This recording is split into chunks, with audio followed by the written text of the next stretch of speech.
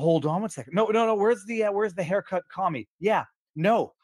Freedom fro, baby. I'm growing it out. I'm not going to cut my hair for a while.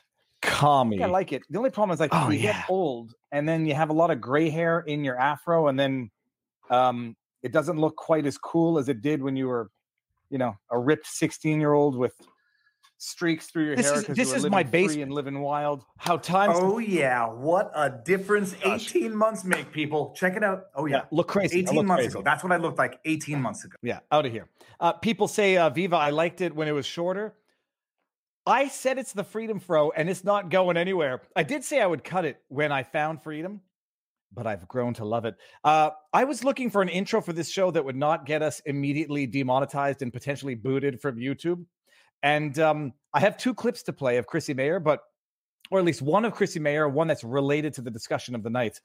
I'll play those when we go over to Rumble. We're going to last 5 minutes on YouTube, and then I'm going to end it right away and go over to Rumble exclusively. The link is in the pinned comment in the chat, or at least it should be. You may remember Chrissie Mayr from such podcasts as Viva and Barnes. Barnes might not be coming tonight. Viva and Barnes interviewed Chrissie October 2021. The world's gotten slightly worse since then. Maybe it's going to get better. Maybe it's the dark before the dusk, or whatever the heck that expression is. Chrissie, I'm bringing you in. Let's do this. 3. Don't pick. She's picking her nose. She's not picking her nose. Chrissie, how goes the battle? Hello. Man? Oh my God. I can't believe your hair was so short. I was watching that interview. It's a year and a half ago. Can you imagine where the world has gone in the last year and a half? Like, flew by. It's really flown by. And just when you think it can't get worse, oh, it does. It gets weirder and weirder. We are going to get into the weirdness tonight. We by the way, everybody, we have a hard 1 hour. Chrissie's got another out. I saw your schedule. It's ridiculous. Barnes might not make it. So everyone, where's Barnes? He might not come. Chrissie, for those who missed our first interview, we're not going to go into your childhood, public schooling, your life as a young adult. But 30,000 foot overview. And then after the intro, we're ending on Rumble, YouTube, and going over to Rumble. I love it. Who are you? Oh, you want my elevator pitch? Okay. So I'm a stand-up comedian. I thought I wanted to be a news reporter, went to school for media studies, communication, got a bachelor's, really, really thought I was going to be a reporter. Had an internship at Dateline when I was in college. I was working with Stone Phillips. I was like, oh, he is the most boring individual possible. Then I got an internship at Conan when he was still in New York City. Then I realized, okay, I love comedy. I don't know what I'm going to do, but these are my people. Then I did 5 years of improv at the UCB Theater and the Magnet Theater, did a one-woman show, and then started stand-up comedy maybe like 13 years ago. And then, just kind of floundered, did open mics, and then really started to like put my foot on the gas maybe like 6 years ago or so. And all throughout this time, I have day jobs. I'm working at least 1 or 2 jobs this whole time. I'm using my vacation days to do road gigs. I'm doing, podcasts at night kind of thing, just really trying to balance the 2 worlds all the while. And then, my most recent job, is in corporate media. Had that job for 6 years. During that time period, I become like red pilled. I become an out Trump voter. I am at January 6th, all of these things for which my boss really wants to fire me for, but can't until the pandemic. We go remote. Finally, we all have to get jabbed to get back into the building. That I wouldn't do. So I finally lost my job December of 21 for not getting the jab. And I was considered voluntarily resigned. Didn't qualify for any kind of like unemployment, no insurance, just like, okay, bye. So happy to have done that because I just feel like I was getting busier and it was very clear that my boss wanted me out for political reasons anyway, because he read an article that I was on Megyn Kelly's podcast saying that January 6th was really chill. He wanted to fire me for that, but I was like, no, I took vacation days, so you can't technically. Unbelievable. So, I mean, in your professional life, but what you're describing, like when did politics start infiltrating and souring relationships? They really cranked it up for Trump. That was the first time I saw magazines like Glamour or Cosmo, like convincing young women to break up with their Trump voting boyfriends. That was the first time I really saw that promoted. And the pandemic only intensified that by being like, yeah, like break up or don't talk to your unvaccinated family members.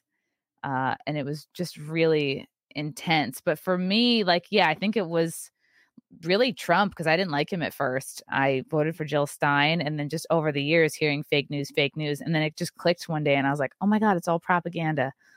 Well, I'll be darned. I mean, how does that type of revelation impact your comedy? You're doing stand-up comedy now for, I don't know, if it's not a decade, it's pretty darn close.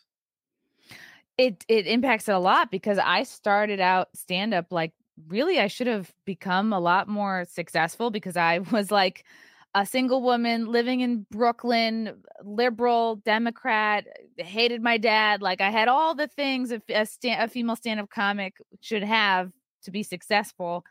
And then I just, I'm just chugging along. And then I go in a year, I go from hosting a monthly show at the Stonewall Inn, which is a gay LGBT like landmark. That's where the Stonewall riots started. I go from hosting a show there to hosting a weekly show on Compound Media. I just couldn't do both of them.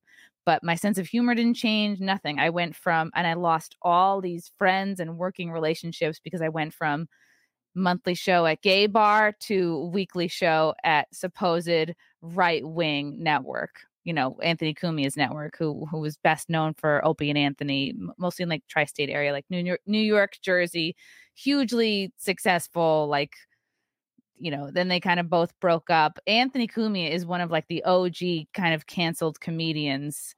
And that happened. And then he started Compound Media, like I think in 2016. And then I came on that network in 2019. You're at you're doing a once a month at the Stonewall Club, which is the Stonewall riots, which was, when was it? It was in the late 60s? 1969. Yeah. And that was, gay people fighting or rioting for gay rights back in the day. I do wonder what they would think of the current movement in terms of how it's morphed into something that apparently many people of the gay and lesbian community don't want to be a part of, and then they get called TERFs for it. But oh yeah, I'm sure they weren't at Stonewall fighting for the right to twerk in front of elementary school kids. I'm sure that wasn't even on the list of goals. Some people, Chrissy, would say it was just on the end of the slippery slope. Yeah, okay. And now we're living it. You know what? Like, before we even get there, let's just go ahead and end this on YouTube, and we're gonna really get into it on Rumble. So the link is there, people. Yeah, let's get over weird. To Rumble. 3, 2, 1 off of YouTube now. Chrissy, I've been asking a lot of people this question. Like, you've lived through it in a more direct manner than me and many others. When did, LGB, lesbian, gay, bi, when did it become LGBT, LGBTQ? When did it go from gay rights to we want to twerk in front of your kids? When did drag shows for kids become a priority for Democrats and for purportedly the LGB community? And I don't think it is for them. But when did that become the issue, like in your transition of comedy? I remember it was while I was still hosting at Stonewall. I just remember there was one Pride summer where it was so obvious that how corporate it all went. I was like, oh wow, Bank of America, JP Morgan Chase. Like, I was seeing every single company had like a rainbow logo all of a sudden. And I was like, yeah, it looks like you guys made it. Like, looks like, it appears that you guys are not having trouble getting hired everywhere. Like, y'all can get married, y'all can adopt, like, you made it. And then somehow like Drag Queen Story Hour became, I don't know whose idea that was. It feels like very calculated to kind of start pushing that. And then it seems like just a lot of parents' blood started to boil. And then you have these, these mom groups that start becoming more outspoken. And then you have basically like the policy revving up in places like California. You have these basically like trans utopian states popping up. Like, I think Colorado is one now, California, where you can just go and get a trans surgery and your parents don't even need to know. And it's hard to not be conspiracy minded about it, but you can see a very clear correlation between like if a kid has enough agency to decide to have a very permanent adult sexual surgery on themselves, like it's conceivable that they could also then have the agency to consent to an adult sexual relationship. But that's where a lot of people go, oh yeah, this just leads to the normalization of pedophilia. And it's like, it's really hard to make an argument against that. It's not, well, it's not even. I mean, I remember back in the day, it seems like a decade ago, and it might very well have been, but you had these websites normalizing it. I think you had the minor attracted person term. Someone's going to have to fact check me for when that term started taking off. But it's the natural and necessary evolution. If it's that someone can just, alter their bodies because they're mature enough, well, they can do what they want with their bodies if that means having relations with an adult person. And it'll get there. It'll get there because the parodies have become the headlines. But so okay, now, and by the way, so we're seeing all of this happen at the same time as COVID. When you lose your job, first of all, someone says, I bet you're glad you held your ground. Explain to the world what that feels like. I didn't have a job to keep or lose, to not, if I decided not to get vaccinated, and my retrospectively stupid decision, touch wood, I've survived it, but it was not based on that type of pressure, but maybe other type of pressure. When you face the reality that you're going to lose your job, what goes through your mind, and how did you know, or how did you decide to come to that decision? For me, it was like I don't want to completely rule out the idea that I might like have a kid one day. So for me, like when that's factored in, the decision was made very easy because I'm like, there's no studies on what this does to adults, but there sure as hell aren't any studies on what this does to pregnant women. So I was like, yeah, I'd rather not be like a a test hamster for this or whatever.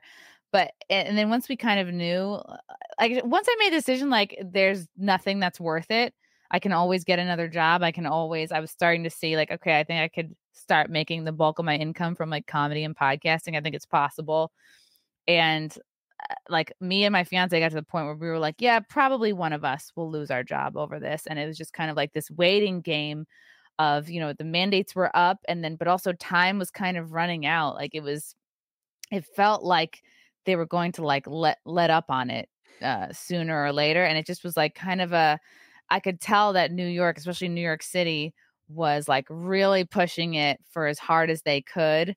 It almost like was this sense like, yeah, if we can just get everybody jabbed until this, it was like this corporate sort of collective pressure of like, yep, we're all doing this. And, you hear people, especially comedians, using their fake cards. And I was like, yeah, no, I'm not doing that. It's about the principle, because like you might be able to like fake card your way through this pandemic, but I don't think most people see it.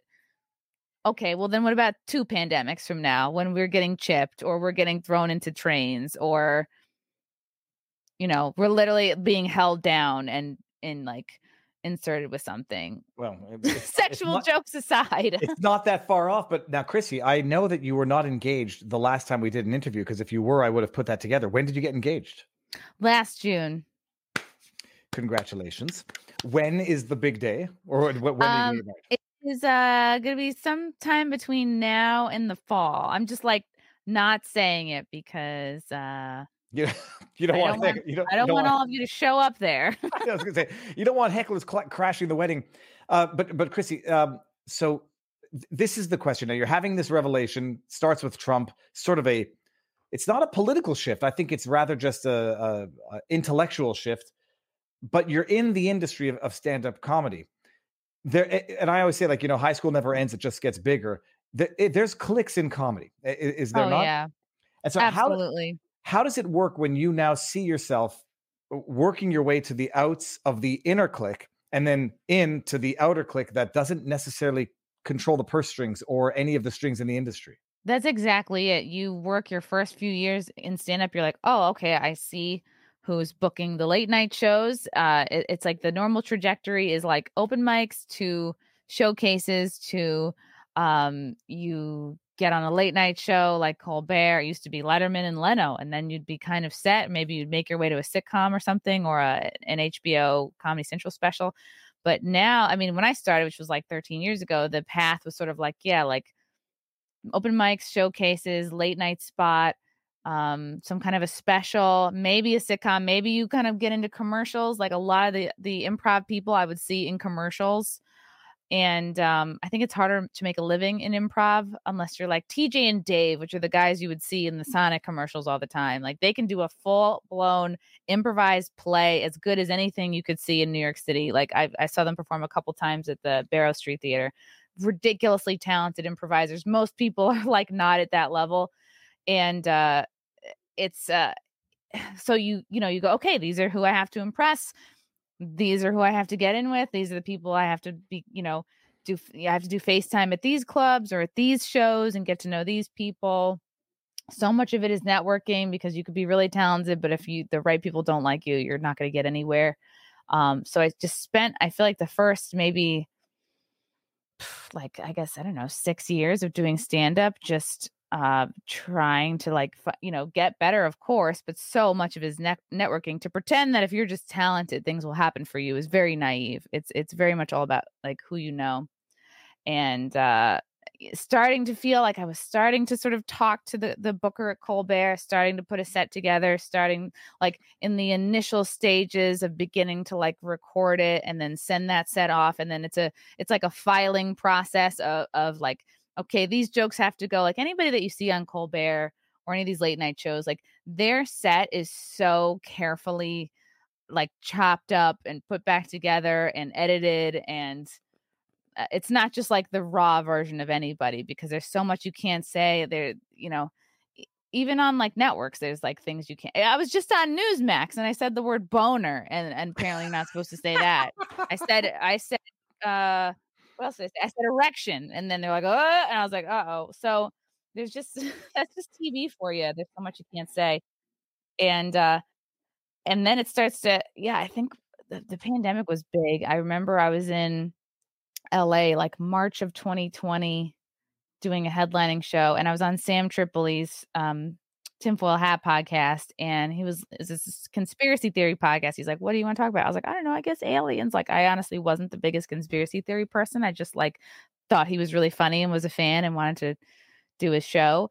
And just something about talking to Sam and being on there, and like he just put a few things into my ear, and then I had all of the pandemic to think about it, and it was that plus putting it together about fake news, and I just was like, it was like my mind was blown on so many things, and I just feel like I grew up in a couple of months, like just the weight of the truth about things going on in the world it can get dark, but it was a lot all at once. And then everything clicked and you're like, okay, do I want to be black pilled or white pilled? What do I do with this information? So the last couple of years has been the process of because you have your jokes, like your bank of jokes that you've been doing, whatever, 7, 8, 9, 10 years. But then there's like the person that you currently are today. And some people write at all different levels. So like now it's like really the process of like having my stand up and my stage presence and show matching up with and aligning with like who I am basically on a podcast or like my current, beliefs. But I've had on Clifton Duncan was on. He's another a liberal Democrat actor who took the red pill. Still considers himself liberal, I think, but loathes the liberals. Tyler Fisher, who I don't know that he ever considered himself liberal, but is now like on the outs. And then once you get on the outs, I mean, first of all, is there a defining moment where you knew they're not inviting me back? Oh yeah, for sure. It was 2018, and it was the height of the Me Too era, and I was in this ladies Facebook group, like this New York City ladies Facebook group. And I remember we would have lunches, brunches, clothing swaps. It's all. And I remember when they started to push out Michelle Wolf because she was getting very successful. And I was like, I wonder if it has to do with like the fact that she's blowing up or what. And then there'd be these women that would be like, Me Too is popping off. These women were like, oh, I was raped too. Like I was in this basement at this comedy club and I was drunk and someone took advantage of me. And then you hear story after story that sounds similarly. And I would start to be like, I don't know if it was so much that like these men are predators so much as you personally make horrible decisions. Like you are getting drunk and passing out in basements. Like that's probably not going to end in a good scenario, whether you're with like Bill Cosby or Flanders. I don't know, like from The Simpsons, like a really upstanding gentleman. That's the first person I could think of. And then I tweeted out this, which the aftermath of which told me that I was definitely out of the club. I tweeted out, like, if you have time to get raped, you're not doing enough spots, which is not well received by the female comedian community of New York. So I was thusly kicked out of the Facebook group. Sorry, there's a Facebook group for comedians, or for like women comedians, for women comedians. Okay. There's a couple, but like there was the one big one. And you get kicked out. I mean, it's so we're going to get into it a bit with the Dylan Mulvaney joke, but you get kicked out for a joke because the joke, I guess, was too edgy for the milieu of stand-up comedy, which is about edginess. And by the way, just talking about, at the risk of getting canceled myself, which I don't have an employer. I don't know if you've read the Rudy Giuliani lawsuit of the woman suing Rudy Giuliani for sexual assault. God, no, I haven't. Oh, so well, she alleges in the lawsuit that she was never a big drinker. Giuliani's drinking scotch all the time. But there's one allegation where she alleges they were drinking Bloody Marys as of the morning. And they both obviously were very drunk all day long. Rudy Giuliani, who was probably just as drunk as her, if maybe more so, who knows, compared, was drunk, had sex with her. She had sex with him. And then she says, well, he assaulted me and I was drunk, so I could not have consented. And I'm just like, I'm looking at that and I'm saying, girl, that is you got yourself drunk. You know what I mean? Like, you consented to the drinking. But it's a fascinating thing to say, like, well, he was drunk and therefore he assaulted me, and I was drunk, therefore I could not have consented. But if she couldn't consent to the sex, then neither could he. So it's just a perspective. Don't they cancel each other out? Right. I don't know. So you make this joke, however, and it doesn't go over well with the female comedians in your Facebook comedian group. Not even like I'm saying people deserve to get raped. Of course, that's not. It's a joke about taking responsibility and making good choices and like growing up and just not conducting yourself like a hot mess. And I just kind of me realizing like, hey, like I find the busier I am, the less that I am in situations where bad things can happen to me. Like if you go, oh, I'm going to do 5 mics today instead of like I'm going to do 1. And then get drunk and see what happens. Like, which kind of a night do you think is going to end in maybe some shenanigans? That's all I was saying. But like, well, first of all, generally speaking, even the offensive, edgy humor doesn't need to be explained. And most often, the edgy humor doesn't get you yeeted. But like, when did political correctness begin dictating the parameters of comedy? It felt like 2018 for me, because there was just a few things in a row that was like, oh, wow. I was like just making jokes and like the backlash was very harsh. Like there was a girl, this like liberal comic. She had better credits than me, which is why people went to her side because I like didn't have as big of a following. And she was on a show on Compound Media where she stormed off the show because they were talking about Indian like cultural, what's it called? Where you dress like cultural appropriation of Halloween costumes. That's what we're talking about, like Indian Halloween costumes. She got really offended and stormed off. And then I came in the next day in a wig, like parroting her, being like, "Oh, I'm Kate. I just forgot my jacket." And then what was supposed to be just a bit part turned into like them inviting me on the desk, and I'm doing this whole character of this woman, this like offended, woke, snowflake type, feminist. And then this girl, Kate, messaging me, "Oh, are you making fun of me? Are you, I saw a screenshot." Again, people aren't paying for Compound Media. It's a subscriber network. So people just see screenshots of me in a wig and they go, "Oh my God, you're making fun of Kate. You're such a horrible person." I'm like, "No, I'm just doing a parody. Like it was no big deal." And then Kate had told me like, somebody had told me that they wanted to stick a railroad spike in my butt or something like that. And I wrote to her, "Where would someone get a railroad spike in 2018? Off a railroad, but that's federal property. A museum. And that'll get you stuck in jail quickly." And then so after this conversation, I think she was posting like, "Oh, somebody said they want to rape me with a railroad spike or something," which is obviously everything's an exaggeration because this girl wants to be a victim. And then the next day on Compound, I went on wrapped in tinfoil as a railroad spike. This was another character I did, but I was an anti-rape railroad spike.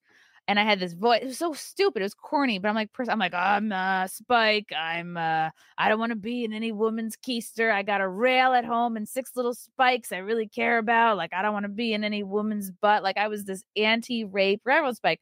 But sure enough, what happens? People don't subscribe to the network. They don't see the episode. But what they do is take a screenshot of me in a spike costume that gets posted. Oh, look at Chrissy. She's being a raping railroad spike. Let's cancel her. She's making fun of rape. She's making fun of your rape threat. And then it got blown out of proportion. All these women went to her side because she had the better credits, and they probably thought, well, this woman's in a better position to help me in my career because she's already been on Comedy Central or whatever. And I already don't have the wrong, like, I have the wrong political opinions. Plus she was like bigger. So mostly the support went to her, and people, at face value go, oh, that's horrible. But if you watch the episodes, you go, oh, this is just like a dumb joke. Like, she's clearly not advocating for harm here. Well, to quote Scott Adams, he says, until you've been smeared by the media, you don't understand what it feels like. But that is a pretty damn good example as to understanding it and then it changing your perspective going forward. Yeah.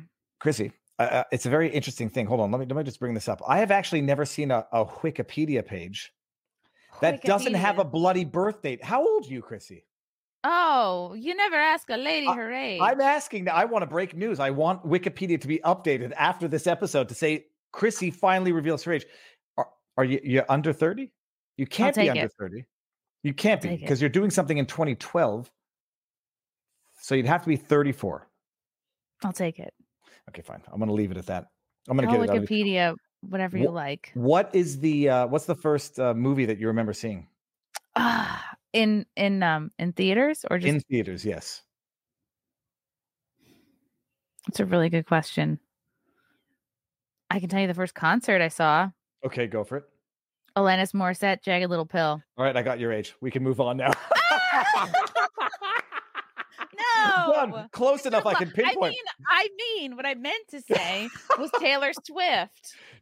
My first rock concert was Rolling Stones' Steel Wheels tour, and somebody blew marijuana in my face, and I had no idea what it was. And then he said, "We're gonna get high tonight." I was with my parents' best friends because I guess my parents didn't take me to shows.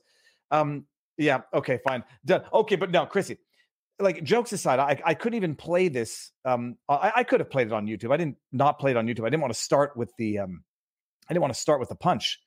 When I ask you, like, when politics ruined comedy, and you're sort of you can pinpoint it to 2018. I'm just trying to think of when Saturday Night Live stopped being funny. This was big news. This was big news recently. Let's just play this out here so you can explain what happened. I've got so many questions. 365 days. What? Like, why has it been a year of girlhood and still no tits? That's day one. Naughty humor coming. If I'm transitioning to a dude, I'm getting a cock, and not just I'm getting the biggest one you can find. Like, go into the back room. I can't laugh because it'll. Get me something black, okay? I have something to prove here. Okay, the joke is coming. No, the incident is coming. Because he's a man. Yeah, he can go tomorrow. Uh-oh. We have one of those. I figured. No, it's all good. We can all have different beliefs. It's okay. Some of us can believe in reality, and some of us can't. Coexist. This is America. We should have coexist. The bumper sticker. It's all good. Binary, we didn't have bisexual. We didn't have as many labels. It was just like, oh, you're not bisexual. You're just fun at parties. It's okay. She's just a good time. I've always felt that way. Now they're leaving. Yeah, now they're leaving. Like now they're leaving. Oh, pause it. This woman who gets up first is wearing pink S&M equipment over her clothing. That gives you a sense. Is it a joke or was it real pink S&M clothing? Yes. She's wearing a strap contraption. She's wearing a system of pulleys and levers. Look at that. Okay. There was like in a million years, I would know a collar. There was a system of levers. It was now we're going to get into your jokes that some people said were not nice. We'll get to all of this. Let in some people I shouldn't have. I went, some people because they were real athletic. You know, I saw potential. I don't know. Like I said, I don't know how you have, set aside audacity, you know, whatever. I don't know how you have the comedic courage to do this. I mean, I in a million years, look, we all have bad thoughts, and then you formulate them into comedy. But okay, people just because they were Puerto Rican. Now they're leaving. I'm trying to do a joke. I'm like, I see them leaving. I see them leaving because there was the one outburst. No, she's a woman. She's a woman. And then that was it. No one said anything else. And I see them getting up and leaving. And I actually see the tables surrounding them, looking over at them. But I'm like, okay, this only has the attention of like 2 or 3 tables. That's not worth, it's not worth commenting on because the whole room is not seeing this. So I was like, I'm just going to keep going with this bit. And, this table in front here with like the girl with the black hair and the kind of bald guy, they were looking over at them. They felt tense to me, but it's like not worth stopping my bit to be like, oh, you're leaving now. I'm like, all right, people leave. Like, you know what I mean? You're all doing this like assessment very quickly in your head, like what's worth it, what's not. Like, don't, you know what I mean? Like, look, it's not the first time I've walked people. It's not the last time I've walked people. Yeah. Alex Stein had walked a table the day before, and I was making fun of him for it. Like, in fact, this table that Alex Stein walked, I think they were heard outside saying, the woman was saying to the man, like, "Do you think that's funny? Do you really think that was funny?" And the guy was like, "Yeah." Like he didn't want to leave. We're going to get into the absurdity of going to. What time of day is this? Is this late night or? This was the late show. Yeah, okay. This was I think. 9:30 show. You go to late night, late-ish stand-up comedy to get offended. But we'll finish this 45 seconds. This was the 9:30 show. So this is like a 9:30 to 11 o'clock show. Okay, here, listen to this. Presented in the pamphlet, sir. You can't, right? Because you see yourself coming here. Fuck the transphobe! Is that the best you can do? Oh, I see. She screamed on the way out. Okay. She screamed when she was at the door. Okay, now I understand. Which is the most cowardly thing you can do. Not that I wanted them to rush the stage, and I shouldn't have said that. Is that the best you can do? Because these women were all much bigger than me. They could have knocked me over. Like I had 4 linebackers sitting at the table. I don't know why I had to test them. I got questions about that. Okay, hold on. Oh. He gets home safe. I don't want those women to get harpooned in the neck on their way to their cars. I'm worried about their safety. There's poachers out there. They're going to want their tusks. They were fat though, and that did help. Okay, I'm gonna stop there.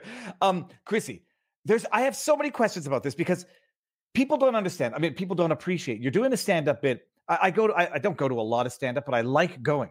And you know, when people are out there in the crowd, not heckling even, but just distracting the comedian, it's a performance, and you get distracted. And then the question is, you get distracted. Do you decide to pivot and then make an event, make the bit out of the distraction, or just try to ignore the distraction and carry on? And at some point you make a decision. When she's out the door and she says, fuck you, transphobe, you're like, okay, do I ignore that and continue on with my bit? I can't. That is a moment-shattering event. I can't finish that joke. I had another couple of tags on that joke. It's like, I have to acknowledge it. It's very loud. Everyone heard it. So it's like, I'm not finishing this joke. That's done.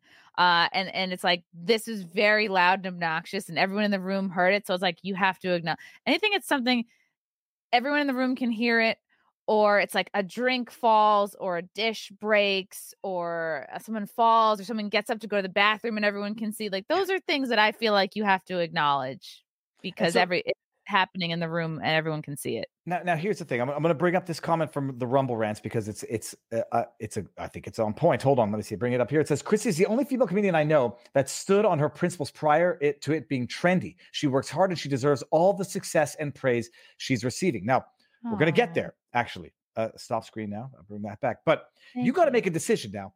You're going to roast these people, and it's a risk because if you roast someone and it doesn't work, then you look bad as a comedian. And yeah. You roasted them, and you go to the fat joke, and it's sort of course you have to.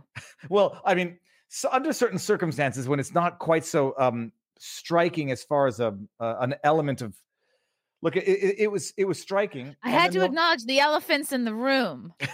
Okay, see, I would laugh in as much as I'd laugh at a stand-up comedy show, but I would not make those jokes. Okay. Is there a part of you that feels bad about what? Nope.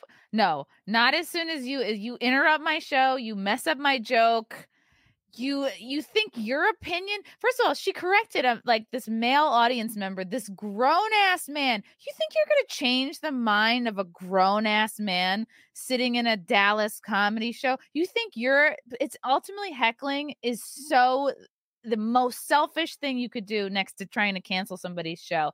You're saying that your opinion is more important and better than this guy who's you're right.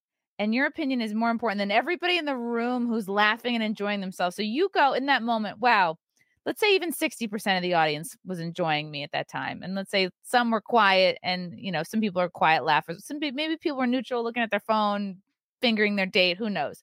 But like her in that moment goes, you know what? But my opinion is right. So I need to interrupt this show, interrupt this joke. I have to let this man and this woman, the woman that I literally paid money to hear her opinion tonight. No, I'm going to interrupt and let everybody know that I'm right. And this man in the crowd and this woman performing are wrong. And it's so selfish. And she did it in a shitty way. It's not like you meet after the show, like, hey, I'm trans. I didn't really like that joke. It's not like, hey, it sends you an email after the fact going, hey, like I was at your show. Like I was a little offended, because I've gotten those emails where people are write me and then say that they're offended.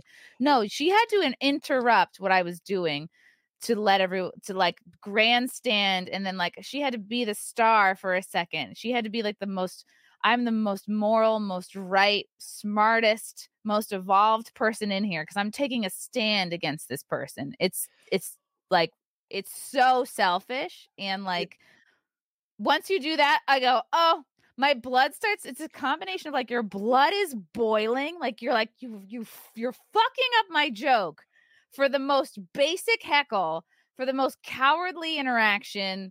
You don't even have a witty retort. You're not even going to like try to attack me. You're not going to throw anything, a sandwich or a drink in my head. Like, how boring to just call me a transphobe as you're out the door. You're putting in the least in terms of heckling. And it's like, my blood is boiling, but also my heart is beating so fast, because you're like, there is a chance these whales could attack me. Like and there was a guy in the front that was saying, I was on safari once. You got to ride. You have to run side to side when you're being chased by hippos. This is literally what the guy said after they walked out of the room.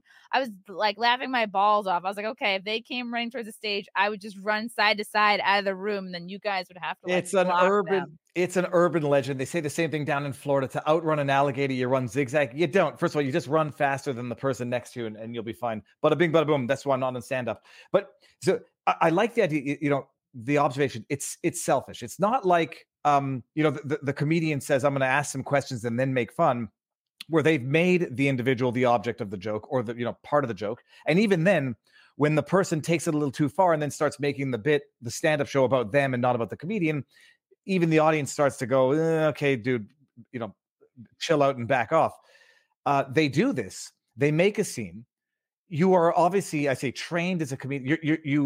You could, on the one hand, either fear these things or revel in them, because you can turn it into what it has been turned into, which is, look, from a cynical perspective, like the greatest marketing ever, but also, showing your talent as a comedian, to have your stand-up bit and then to improv. The blowback you got, did you find you got blowback, or you got feedback and support for this? I noticed one person. A mix of both, way more support than blowback. Although today I did have a drag queen in my DMs. Like, I'm like, wow, like how viral this has gotten for a drag queen to be like, going back and forth with me on Twitter. I'm like, it's certainly, and like, I think Twitter has thwarted it. Not like I'm going to complain about like 3 million views on a video on Twitter, but like they have completely thwarted. Like, it hasn't gotten any more views in a couple days. It's been a mix, way more positive than negative. I was surprised at first at how viral this went, because this seems like a very typical heckler moment. Like, I assume most comedians are having a moment like this every couple of months. And like, I could be way busier than I am. Like, I could be doing way more dates. Like somebody like Kreischer or Mark Norman, or even like Jim Norton, or like any of these household names that are performing like without fail every single weekend and doing like many, many dates. Like, I assume that this is happening to everybody all the time. And like, for me, this was a very basic heckle. And but like, I've never like I went at her like more than I probably have anybody else, because I was just so fucking pissed that she stepped on my punchline. And and then just it feels like such a risk because I'm like, I have nothing prepared for how to deal with a heckler. I'm literally digging deep into my soul. I'm like, okay, I guess all I'm bringing up are dad jokes. Like I'm just one after the other. I'm like, well, I guess I'm making another fat joke. Like it's coming out while you're thinking of it. And again, everything you're saying, you're like, this could completely bomb or this could be kind of funny. Let's hope for kind of funny. And what just kept coming out was just many fat jokes of all time. And then after the show was over, I went to the table and my merch table was like the shirts were all like not folded nicely, like I had left them. They were all kind of fucked up looking. I'm like, what happened to and then the guy working the door was like, oh yeah, they pushed all your shirts off the table. And that's when I did the tweet, like they stampeded my merch table. And I was like, what? Were they upset that I didn't carry a 3X? Like what? Why knock over someone's merch? Like their shirts. No, but I will never understand the rationale of someone who goes to a stand-up comedy club, which is going to be raunchy, offensive humor, to get offended. It would be like me as a young Jewish boy going to a neo-Nazi concert and then complaining about what I hear. Say, excuse me, guys, would you mind toning that down? Like you go to the event knowing what it is. If it's not edgy, if it's not raunchy, if it's not insulting to somebody, it's not funny. But this is the question now, Chrissy. Like you're living in a world. I don't know if we're on the rebound side of the political correctness. I have a feeling we are. What is it like doing the live comedy tour now or doing live shows now where you, on the one hand, are dealing with people who want to laugh and who want to laugh at the absurdity of our reality, but on the other hand, the people who are so stuck in the reality that they'll get upset if you actually make a joke about Dylan Mulvaney, who has a penis, not being a woman. Like, right. And that whole that thing was a riff. Like I hadn't planned to do any Dylan Mulvaney jokes at all. Like I had like a couple of trans jokes that I do that are like shorter, but since my friend Keanu Thompson, who was the host, that was the joke, the whole tour, like from Vegas to Dallas, like that she kind of looks like Dylan Mulvaney, that people on Fremont Street were asking her what day of girlhood she was on. Like these were, when you go on like a mini tour or whatever, or do shows with the same people, like I end up making jokes about the people I'm with just because, like Lila Hart, who's 4'6", she has spina bifida. I've done a lot of shows with her. I'll oftentimes be like, oh yeah, just ignore your Amber Alerts. Those are for Lila. She's here with us. She's safe. Like you end up just making jokes about the people that you're doing shows with, like same thing with like Alex Stein. Like there's so many things to like make fun of about him too. And that was one of the jokes, is that like Keanu kind of looks like Dylan and I'm riffing about Dylan and I'm kind of just like, yeah, why hasn't she gotten tits? Like what, she's had all the time in the world, and all the resources, access to the best doctors, all the money. You really want to be a woman? Like tits, it's right away. Like you, like what's taking so long? And no seeming interest to get anything done. And I've been saying this whole time, I'm like, Dylan could tomorrow wake up and be like, I guess I'm going back to it. I'm just going to be a dude with a tight face now. Like Dylan he's not all in, No, he can go back to being a gay male, which is what this typically was before this whole thing took over. It's like, if you're a gay male, you're in the wrong body and you must be trans. He'll have that luxury. And then other people, like the people I've had on the show, will not have that luxury because they've taken the step that cannot be untaken. The tour or the show, the club that you're at, like, is there now on the live comedy scene a dichotomy between, let's just say, like the Joe Rogan-esque type clubs and the ones where you can't make certain joke type clubs? Well, yeah, I mean, that's kind of part of the reason why I don't have more gigs, is because I don't have any management or any agents. And like, that's the way it works, is like, let's say somebody has they have, I don't know who everyone's represented by, but you can look it up. It's any mainstream comic, like has their representation on their website or whatever. So let's say you have like a household name, like, I don't know, Bert Kreischer, but he also represents somebody smaller, maybe that is on my level. The way that these agents and managers will work, like, well, we'll book you, they'll talk to whatever, Flappers or something. Okay, well, they definitely want Bert, or they want this household name these weekends. All right, well, let's do that. And let's get our smaller people in too, because the management always wants to book all of their clients. But that's how these smaller comics they're helped to get into these clubs. Do you know what I mean? Like, because they'll rep the much bigger people and then they'll get their smaller people their dates too, because the clubs want to work with the very big people and they want to work with the esteemed, like management companies, but like nobody will touch me. I voted for Trump. I was at January 6th. Like I am seen as part of the alt-right. So nobody will represent me. So like every show I get is just from writing to these clubs being like, I have this much following. I have this is my press kit. This is how many listens I get on my podcast, things like that. Like, here's how well I've done in similar markets. I look at YouTube analytics. I go, okay, where do most of my fans seem to be living? And then I target those areas. Like I can't just perform anywhere. And then I see all these requests like, come here. How come you haven't come here? And then it's people like listing these mainstream clubs. I'm like, these places like, and I don't want to say, don't like never say never, but like these places won't have me. And I was just talking to Tyler Fisher about this, like literally the other day. Tyler was like, I'm at the Comedy Cellar in New York City, like many nights, like most nights. Sometimes I close, I crush. Still, nobody will touch me.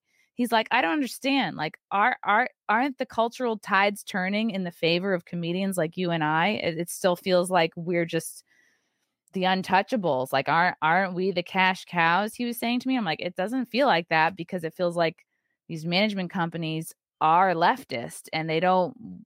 It seems like they don't want to manage someone who doesn't like have the same political. And also, like, comedy and Hollywood are still very intertwined, especially when you get into like movies, commercials, and Hollywood is super left. And so I think a lot of these comedy management companies are also very left, because that's who they eventually want to push into like deals and, Madison Square Garden and like, getting on certain like movies and stuff like that. And I just think like politically it's still, or who knows, or maybe I'm just not that funny and no one wants to rep me for that reason, but it just feels like I have a stink on me, which is fine. And I embrace, and I wouldn't want it any other way, because this is who I truly am and how I truly feel. And I'd so much rather be doing it this way and have my few fans that are ride or die than be a sellout, than get vaxxed, you know what I mean? Or like run around with a fake vax card, or pretend I thought the lockdowns were great,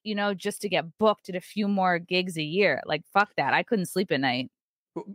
For those who don't understand the economy of stand-up comedy, like where is, for a typical comedian, the best or the most lucrative venue, the path, I guess? Is it doing the shows? Do those pay, or do even those who do the shows, they do that to promote their stuff independently? How does it work in like the field? For me, I probably make like most of my so when I lost my job, like for me, the podcasting kind of like made up for the money that I lost from not having like a day job. And comedy stand up for me, live stand up is just like a percentage of my income. But it's still mostly it's what I make from doing like my like compound media show, YouTube, like all of the things. And if I get a random, sponsor for that, if that like, I mean, I'm sure I could be booking more stand up. And that's the thing, is I don't know how the really successful people do it. I guess it depends if you sell out a room and you're there Thursday through Sunday and you do like 2 shows a day. I mean, it's hard to know like what the successful people are making, because I'm just like not there yet. Well, I'm just trying to think of like how it happens. Is one sort of like advertising that leads to other more lucrative sponsorships or gigs, or is the summit, the pinnacle, the stand-up show? And I was at the Reawaken tour where I saw Alex Stein, and Jim Brewer was doing a bit in front of the entire crowd. I love Jim. He's amazing. But then I'm thinking like, okay, I don't know. I don't know if he was paid. I don't know anything of how it works. I presume he was, but it's a big room. There's a lot of people there. But Jim Brewer is sort of established, old time, an established comedian who's now sort of, I don't say fallen off the rails, but definitely thinks January 6th was exactly what it was. Thinks Russiagate was exactly what it was. Thinks the jab is exactly what it is. And it might be a totally different world for him than someone who's coming up in this new world now, where you don't have that not that network, but that root structure system. On the comedy tour itself, is there a blossoming right wing? And I call it right wing. I'm just going to call it the other. You got your left wing, and then you got your all inclusive. Is there a blossoming all inclusive, or is it even from a club perspective, not yet a blossoming, industry? It's so tricky, because like I've definitely been labeled a right-wing comedian, even though if you were to look at a typical stand-up set, like it's not particularly I think a lot of my jokes are still like from the position of like just being of fucking like white chick in America. I don't know. Like I have jokes about getting waxed. I have jokes about my fiance. I have jokes about dating somebody with a kid. I have jokes about like different jobs I've had and just relationships, you know, which had I been a different person in different packaging, you'd be like, oh, this is like liberal. This is like a liberal chick stand-up comedy. But like over the last few years, I have noticed like, yeah, I am talking more about the lockdowns and the Rona. And depending on what city I'm in, I'll comment on like whatever is going on in that city or whoever's running it or, you know, fucking it up, that sort of thing. But I find like when I do I'll take a risk and say like stuff that's like more based on stage and then that gets good feedback. It just emboldens me to like lean harder in that direction. And I think over the last couple of years, I have become much braver. Like ever since I put out this album, I was like, I'm going to call my album Live from January 6th. And like half of it is about January 6th. The other half is just jokes I've had over the years. And I'm like, once I sort of decided like, I guess this is like, I'm branding myself with it. This is funny. Why not? I was there. Bring it on. Like I am trying to like get it out to the world that the day was not as bad as everyone says it was. It was fun. It was chill. You know, it's been reported unfairly. I have become like more brave about like just speaking. And sometimes this is what I was saying before. Like sometimes comedy is all about just saying the honest thing in the moment. You don't even necessarily need a punchline. Sometimes you just get up there, and that's what this Dylan Heckler moment was all about. Like I was just saying true things. I was just saying no because he's a man. Some of us believe in reality and some of us don't. Not particularly clever, not particularly edgy in my opinion. Like these are the comments that are in most of our Twitter feeds every day. But just to say it out loud, it's sometimes this, you can feel it's like, well, this is why we need comedy, because it's like a pressure release. It's like, I'm not crazy. Okay, somebody else thinks this too. Wow. Okay. This is all right. Good. I'm not the only one who thinks this. All right. Because the left, they want to control us at our schools, at our jobs. These women were trying to treat this comedy club like their corporate DEI training. You know, maybe they're teachers, maybe they work in HR. Like if I were to take a guess, yeah, I would say like maybe HR, or maybe they're like preschool teachers. I don't know. Maybe they're just like getting ready to come out to their students on Monday. Who knows? But these women that feel the type of heckler, you can like over the years, you start to figure out like their deal. Just like I can guess an Indian man in the audience has a job in IT, and 9 times out of 10, I'm right, you know? And these women, they live with these hecklers, like in their life, they're never wrong. They're never challenged. But at the comedy club, they also want to be in control and have their reality be the reality that everybody, I guess, bends the knee to. And that's the thing, is the comedy club is where you should be laughing at things that would get you fired from your job. You should be saying things at a comedy club that would get you fired from your job. You should be saying side comments to your buddy at the table that would get you, because this is all we have left.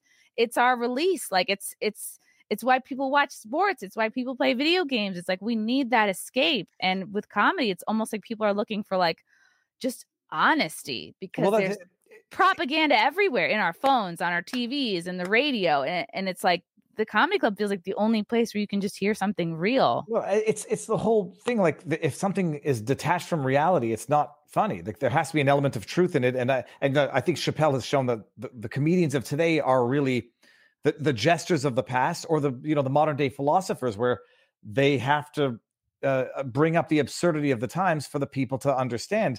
Of course, in the olden days, it was always the jesters that would get executed by the king if they went one step too far. But without getting there, I'm gonna give you. I don't know if you've seen this video. Speaking of, like just denying reality and the absurdity of life. Look at this. I'm saying statistics, ma'am.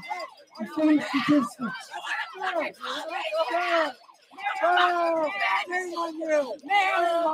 I mean, if wow, I feel bad for these people. I say, how are you going to go through life if you can't handle like someone talking shit from behind a fence, you know? Like, no, if you're going to react at an 11 to that, like, how are you going to react when there's actual problems in your life, when your mom dies, when you lose your job? Like, it is. I don't know. There's no coping skills. It is the old expression, if you're not liberal when you're young, you have no heart, and if you're not conservative when you're old, you have no brain. But Chrissie, Okay, so hold on because we're going to run out of time. I know you got a hard out. The other thing that you made the news for, Chrissy, and I'm still trying to piece together this story. Was it a troll from the day one? Was it a troll from minute one that you masterfully exploited? Or, and I'm saying this, where's the article? Or was it legitimately embarrassing in the sense It really was. Because I'm sorry, and I don't mean to call you a baby if you found it legitimately No, call embarrassing. me a baby. I just have no idea what the hell is going on here.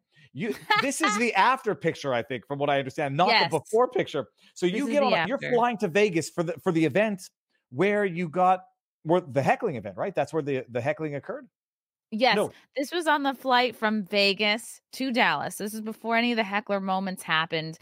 We had the Friday Night Tights Geeks and Gamers meetup in Vegas. Then we had I was headlining at the Space, and I had Keanu and Lila Hart on for that one too.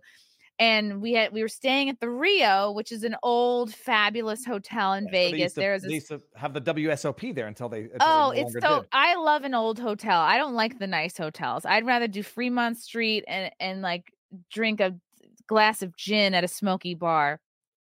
And so we went to this store at the Rio, which like, everyone's boomer mom would love it. Like everything there is sparkly, everything's covered in rhinestones. And I'm like, I love this store. I just bought I bought boots. I bought that whole outfit there. It's basically like a sheer cover-up outfit. And I'm wearing a sparkly bathing suit under it.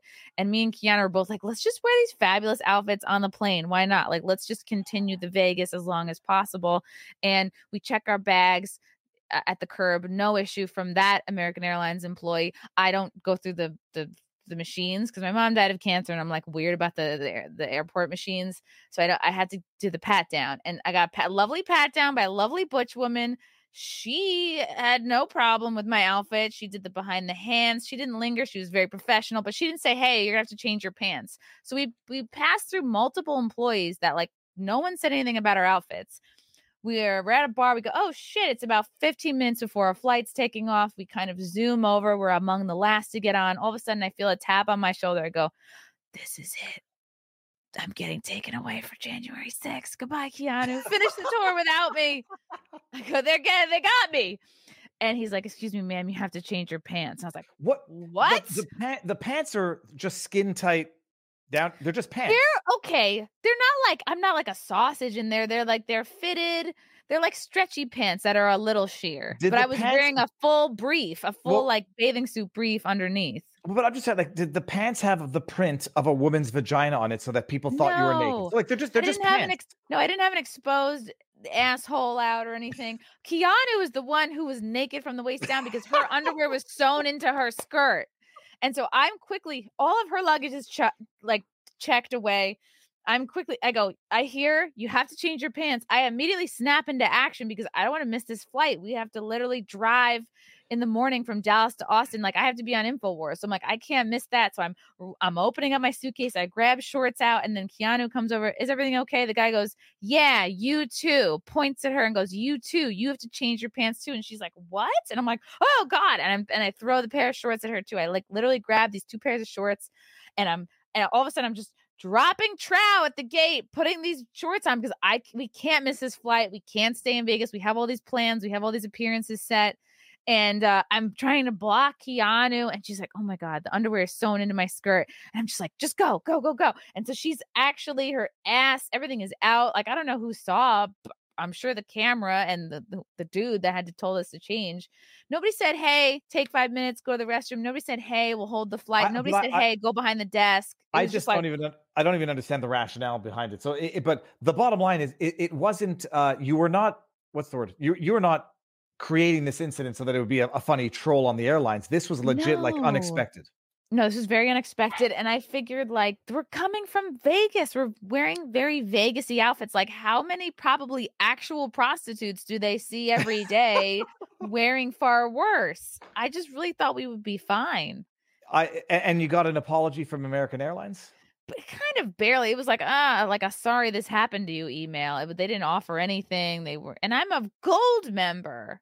See, I don't know if you knew that. Well, now I know that when you tweeted out, is this how they treat people with, the rewards clients? And I didn't know if that was, I don't know what's part of the joke and what's not, but holy crap. Okay. I mean, you're coming out of Vegas. It's like, when I flew out of Vegas, when was I there recently? The people I saw dressed on the plane, I mean, okay, I could understand that. What you put yourselves into was even more revealing than what they must have. Because he didn't asked you even to change say, out of. hey, here's what's wrong with your outfits. Here's what you should wear instead. I was like, I assume it's because my pants are a little sheer. But again, I'm wearing a full, large black bikini bottom under it, like a bathing suit bottom. And again, no follow-up. He didn't even, he probably saw us changing, didn't think to stop us. He should have been like, oh my God, no, wait. No, of course, I didn't mean here. Of course, I meant go to the, no, nothing like that. They should have had a woman tell us to change our pants, because it's kind of creepy when a dude is like, change your pants. No, but it's like the stories we've heard of, like people saying, take that hat off. It says, take your MAGA hat off, and I don't feel comfortable sitting next to you. I don't even understand how they asked you to do that, let alone coming out of Vegas. Chrissy, I don't want to hold you past your hard out time. Let me do one thing real quick, like go back to Rumble and just read these 2 Rumble rants. Chrissie Mayr is the funniest female comedian I've seen. Imagine how funny she would be if she was a man. Lord of the Reed. I think about that every day. That's not a bad joke, Lord of the Reed. And Matt G. Hammond says Chrissie Mayr is the best. Chrissy, so what do you have next on the horizon? Where can people find you? And what links are you going to send me right when we're done so that I can put them in the pinned comment? I will be buying a strap-on to wear on my next flight. I will have a visible cock outline so that this doesn't happen again. Okay? I'm going to start saying I'm trans. You can't do this to me. I don't know. Maybe I'll just do like a lot of. I'll do blackface, and I'll just. No, that's not empowerment. Racial crossover is not empowerment yet. But I think I can be more easily, like I can do trans easier than I can do a different race. So I'm gonna have a penis on me next time I fly somewhere. I will be in New Jersey July 8th at TIFF's in Morris Plains. I'm going to try to add a few more dates to the calendar for summer, but I will definitely be in Virginia August 9th, and then I'll be at Anime Matsuri in Houston in August. I think that convention is from the 10th to the 13th, and I'm headlining that weekend in Houston at the Secret Group on Friday, August 11th. So you guys can get tickets for all those shows now. And the podcast, you still have, I don't even want to say the name of it. Is it still the same podcast? The Chrissie Mayr podcast. The last time we interviewed, it was the wet spot, and I had that one too. Okay, so you got the Chrissie Mayr podcast, the wet spot podcast. Are you on Rumble as well? I am on Rumble. Yeah, I am on Rumble. Like everything sort of copies over to Rumble. That's how I have it set up. Are you on Locals yet? No, Locals is intimidating to me. Okay, I'm going to DM you afterwards. We're going to figure that out real fast, because that's like that. Look, I say, honing comedy, getting ideas, practicing. I mean, I would imagine, I'm not in the industry, but that would be like an amazing place to do it. But ooh, I'm intrigued for sure. And also Simpcast on my YouTube channel, Sundays at 9 p.m. Eastern. Also, I will be doing a one-on-one interview with Dr. Peter McCullough, date to be determined. I should be firming that up in the next couple weeks. Fantastic. All right. Chrissy, you stick around. We'll say our proper goodbyes. Oh, sorry. There was one more here. It says, for me, happy birthday, Viva. 23rd. I know, because I'm a week on, is it Monday or Tuesday? The 23rd of May. I'm turning 44 freaking years old. Tuesday. Next Tuesday. Yeah, sounds good. So you're a Gemini or Taurus? I am a Gemini. Oh, that's way better. That explains a lot. If anyone believes in that stuff, I'm not sure that I do, because all of those astrological descriptions are broad enough to include everybody and anybody for every given month. Exactly what a Gemini would say. Classic. Chrissy, thank you. Let's do this again. It's been phenomenal. Everyone in the chat, I'm going to end this, and Chrissy and I are going to say our proper goodbyes, but I'll put up the links where you can find Chrissy. Chrissy, thank you. We'll thank you guys. Stick around. Hail Everyone else, the chat. peace out.